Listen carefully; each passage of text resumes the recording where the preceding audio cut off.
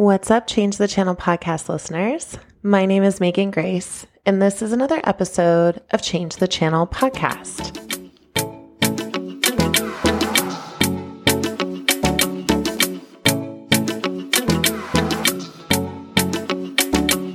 Welcome back to the show. I'm so glad you're here. Today's episode, I wanted to just create some space around a conversation for people that are in forms of leadership, also people that are healers in different ways. I had this really beautiful conversation with my acupuncturist and learned some really powerful stories that were stored in my own body, and it got me thinking that perhaps I'm not the only one. So I had gone in, I work in the field of body work and healing, and I'm constantly telling people, or suggesting that people get the care that they need, take care of themselves. And like a lot of holistic practitioners, I would sometimes neglect myself. So I've been in kind of this pattern now of seeing this incredible acupuncturist, shout out to Chinese medicine, acupuncturists, alternative wellness. There's so much body wisdom in that. Well, we'd been working on kind of my lower left side. I don't know, it was almost as if there was this pulling from my spine around, and we couldn't quite get to the heart of it and figure out what was going on. So it was my sacrum was twisting, my hips were feeling off. And as we were working, which is so funny, it's one of those moments where I'm like, well, duh, I'm a body worker. I should know these things, right? Can we talk about that channel? The channel that you know something about a topic, therefore you believe that you should be able to see that stuff in yourself 100%, and there's almost this shame when you don't. Can we just pause on that channel and say how challenging it is to see things when you're too close to the topic, or when you've been living with a certain kind of discomfort for so long that it just kind of feels like a part of your everyday happenings. And yeah, so let's just do away with that. Like, how about instead of I should have known, let's shift it to I'm so glad I know now, or I should know better, to I'm so excited to learn better or learn more. I'm here to lean in, here to unwind, not to become so much of an expert that there's no space to learn and grow. Okay, so back to the story. So I come in and I had scheduled my appointment specifically because I knew I was going to be having a big trip, traveling, doing time with family, all of that stuff just kind of tends to bring up things in the body. And so I, like a smart human, decided to schedule a session with my magical acupuncturist after I got back. And we were working again on, the same spaces, kind of talking through things. And as I was laying on my belly with the, with the needles and spaces in my back, I was laying still enough, quiet enough to hear my body say, no, it's the front. It's the psoas. It's your groin. Your groin is what's hurting your low back. It's fascinating how the body works. But I was like, okay, well, I'm going to listen. I'm going to try this out. And when my practitioner came back in, it was like, okay, how are you feeling? And I said, well, I think that my body needs support in, kind of my groin, hip, psoas muscle. And she was like, oh yeah, the psoas. And as soon as she put the needles in that place, supporting, I believe it was the liver, spleen, and then also kind of that psoas muscle, I just felt my body melt. And it's funny because, again, being too close to the topic, like the psoas is this powerful muscle that, kind of connects the trunk part of the body with the lower legs. There are those juicy junctions in the body that tend to be, almost like the hair catch in the drain of a shower. It's those spaces that catch so much of the trauma and memories and can get really congested. And so she worked on that area, and I could just feel my body melting and how upregulated I had been. I was just operating that way. It was almost as if I didn't know, but my body was like, oh girl, we know. So as she came back and we started taking the pins out, I was just telling her, like, it's so nice to have somebody else that knows more about my body than I know about my body. Because again, we get in those patterns of I should know better, therefore why do I need anybody else? I'll just muscle through. And we got in this beautiful conversation about, it's almost like the higher we rise in knowledge of a specific area or being in leadership, it's like the smaller the pool of people become that you feel safe to let your guard down and say, I'm actually having a really hard time, or I don't know what to do about this, and I feel like I should know what to do about this, or I just literally need someone else to touch this topic, touch this part of my body, help, so that I can feel that I'm not alone in the world with my pain, with my process, that I don't need to always be the smartest person in the room to be safe. And that was just so transformational. And she said that she had also experienced that. It's kind of this idea of the deeper into the work you get yourself, the smaller the pool of people become that you do feel safe sharing the off moments with or your needs with. And so it got me thinking how much that shows up in leadership in so many ways. The need to always have an answer, the need to tote the company line, especially I'm also really connected with a lot of like dancers and artists in that way. And there's this pressure that, you know, if you're used to being the one that hosts the event or that is the teacher upholding everyone else's emotions and feelings, that there's no space for you to actually break down and to feel in real time with other people the extent of your experience. It can be really, really complex to separate what it means to uphold a standard of leadership and then also to just be in your authenticity about what you're experiencing and the pain that's there. I had also kind of mixed in with this whole topic. It's going to be a little bit of a rambling podcast, but I'm hoping that it will touch on some points that feel a resonance with you as well. I realized too what it can feel like when you are someone that's, you know, in that space of leadership and you do find those couple people that do create safety for you, or for me specifically, anyone that allows me to feel actually connected with my mind and body at the same time is sort of a rare gem, a rare creature, and I'm so grateful to them. Now, sometimes what I'm also realizing is just because I feel a resonance or I feel safe with someone or my body has, you know, feels the go ahead to share how I'm feeling doesn't always mean that the other person has capacity in that moment to hear or to hold or to listen to or to be in this sphere and space of my discomfort. And I'd had another experience with a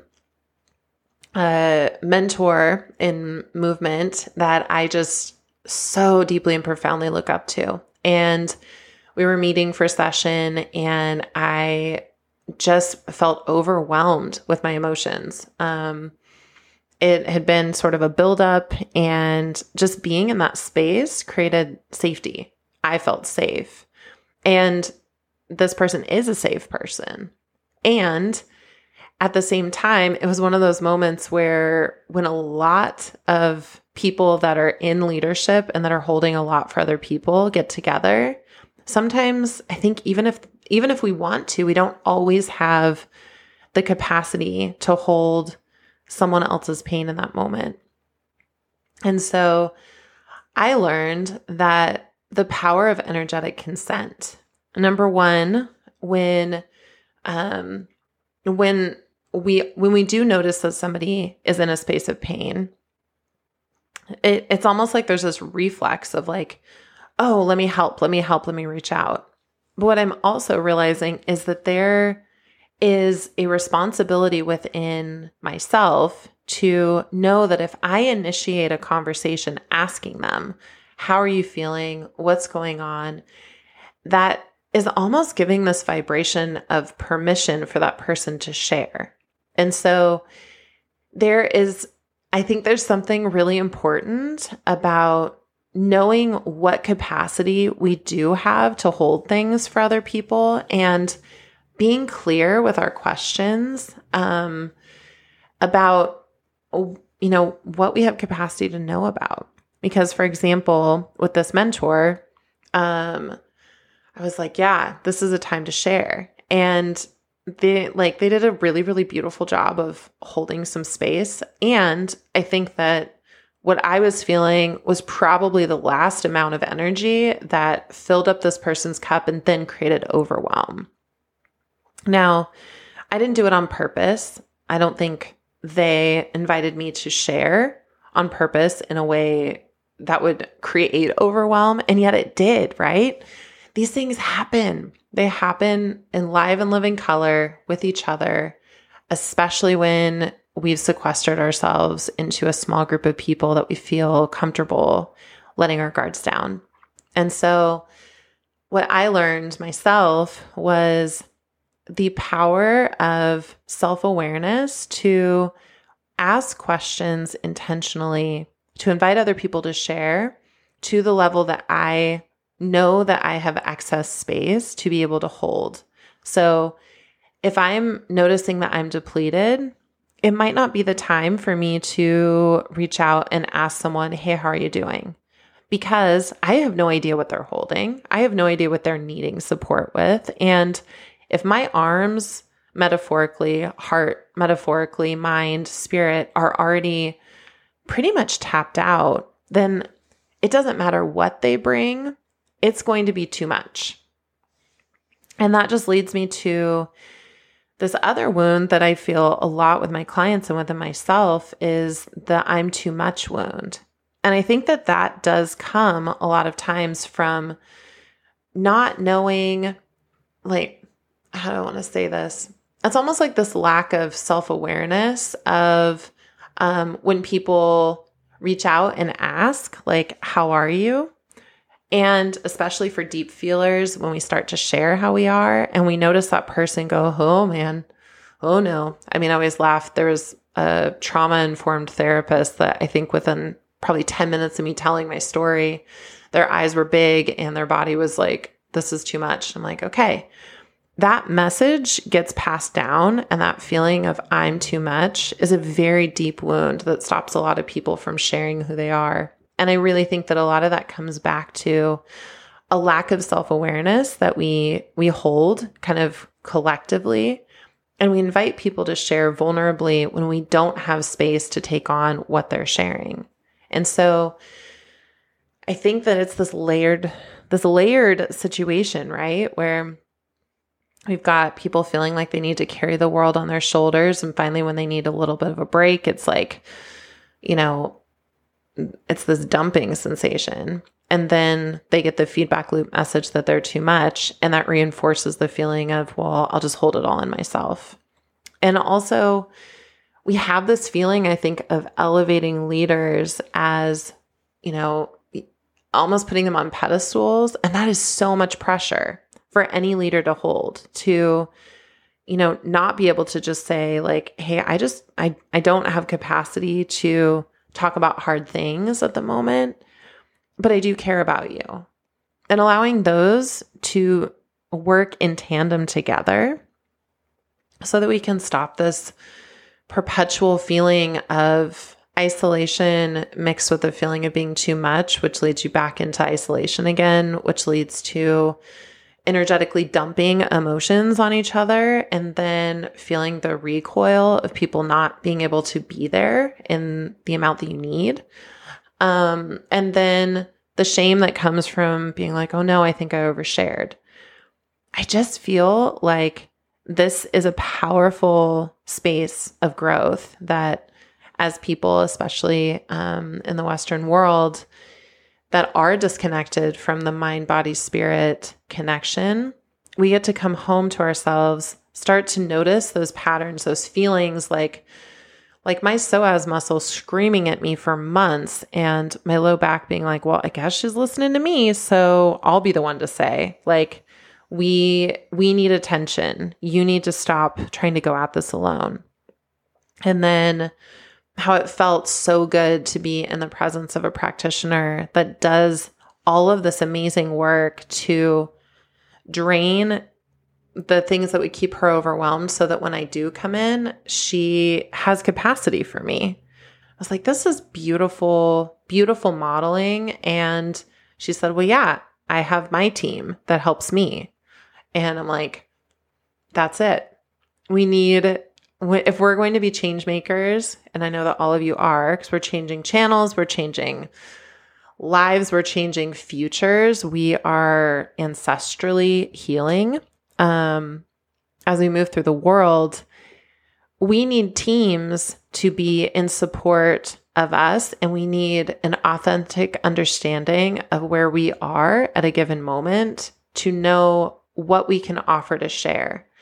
This kind of goes into the spirit of opulence, which is an incredible PDF. You can look it up for free. I'll even put it in the show notes. But it talks about giving and being in an open-hearted space to give, but only giving out of what is in excess, not giving out of a reflex or giving because we feel like we're the only ones that will do it, or feeling obligated, or doing it to try to receive love.